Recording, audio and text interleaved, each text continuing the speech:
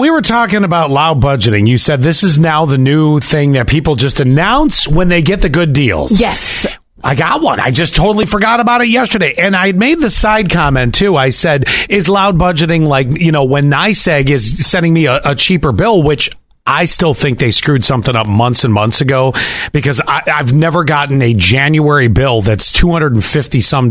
Usually it's $520. See, I'm afraid for you. Well, I'm afraid it's going to come back, and in July, you're all of a sudden paying $500. $34.90. NYSEG is going to screw you, Scott. They still are screwing up. I don't know. I'll take the screw up this time of year. $15.22. I 100% agree with the NYSEG bill. My daughter's bill is normally $154. She's on the budget. Last 2 months, it's only been $65. Unless they got their hands slapped by New York State by our governor.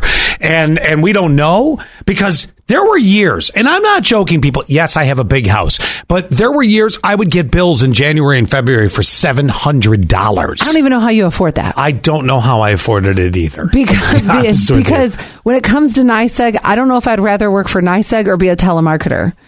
Equally as awful. Right. The crap they get, too, is every day, all day. They must hate their jobs. But then I do have a loud budgeting. So do you remember yesterday? And if anybody didn't catch this, you're about to catch it now. My dryer was making this sound of... Yes. And I figured, and immediately Terry came over and he goes, well, there's the belt. And what did we do? We said, we're going to change the belt. So, you did this yesterday? Here it comes. Okay. So I called up Fix Right yesterday. Okay. And I said, listen, I need a belt for the, whatever, Maytag Neptune, circa 1989, whatever. They're like, model number 429er. Had it all. And they go, well, hang on a second here. And they go, let me call you back. We got to check the shelf. So they called right back. Okay. And they had the belt. I'm like, great. Well, how much is the belt? They're like $24. This is great. What? Right? This is, it gets so much better with the loud budgeting. So I go, I'll be there in 15 minutes. Since our storm didn't develop at anything, I figured, well, I'll go for a ride, right? Right. So I'm driving over the bridge and I get there and belt's sitting there on the counter for me. I'm ready to whip out the $24.99. Yeah. And then all of a sudden, thank you to Jason who works there, he goes, wait a minute, it may not necessarily be the belt. I go, what? He goes, when did the sound start? And I go, well, very recently. And he goes, okay, also, does it start right upon startup? I go, yes. It goes, right upon startup. He goes, probably not your belt. It's the rollers, the thingamabobs, and the this and the that. And I'm like, really? And he goes, yeah. How much is that going to cost me, right? He goes, I'll sell you the belt. He goes, but the reality to it is, I think it's going to be more than this. Then he proceeds to show me on the screen how I have to repair this.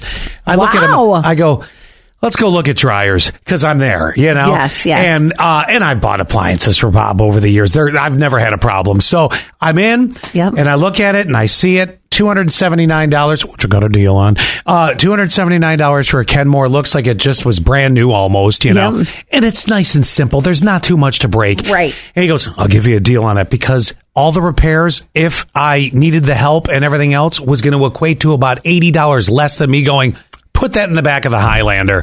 Loud budgeting. I got a new dryer for under $270 yesterday. Oh my gosh, that's awesome. There's the loud budgeting. Oh, speaking of loud, yesterday, Gavin, Scott's son, if you don't know, was in the radio station. And we're here in the studio. Now, Scott's office is, how many feet do you think your office is from here? 12 feet? No, more than that. Probably about a good 20, 30 feet, because there's 1, 2, 3, 4 doors down. Oh, that's true. Yeah. Okay, so 30 feet down the hall. At least is Scott's office. Well, because of the school day, the kids were in here yesterday. And Ginger.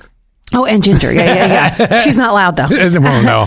So you hear from Scott's office, Carter, where are you? Carter! This is every day. Clearly.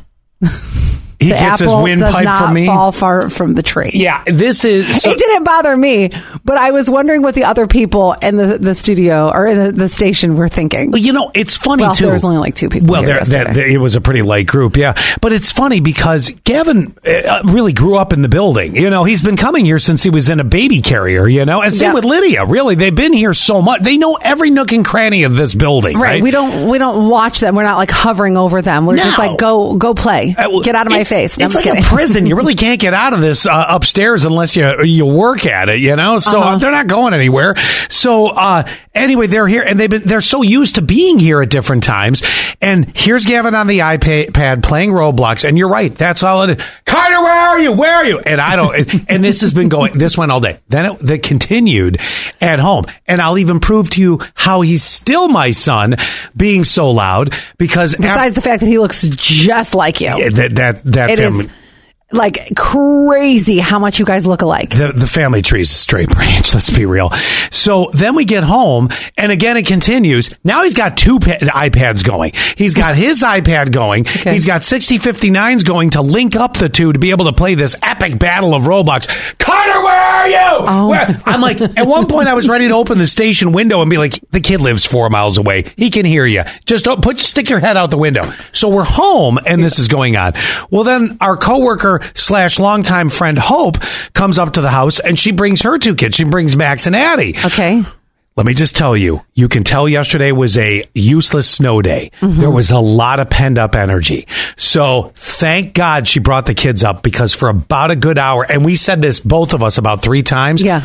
This was a complete energy release yesterday at 5 p.m. How were you feeling at the end of the day? Like the end of the night time? I was ready. I was like, okay. So now you know how we feel. Yes, exactly. But these kids were running through the house. Max, go to this and that. I mean, it was screams and this. And I mean, literally, we looked at it. We're like, they got to get the energy out because they've been penned up at home the whole day. But yeah, there's no doubt he's loud. And you know what the funny part about it is? What? Lydia, who can be loud, she can scream real loud when she wants to, was the one that was sitting in here with us, literally wanted to be part of the show. Like, Gavin's like, I don't want anything with a microphone. He goes, I'm just going to sit here and I'm going to yell at Carter on the iPad.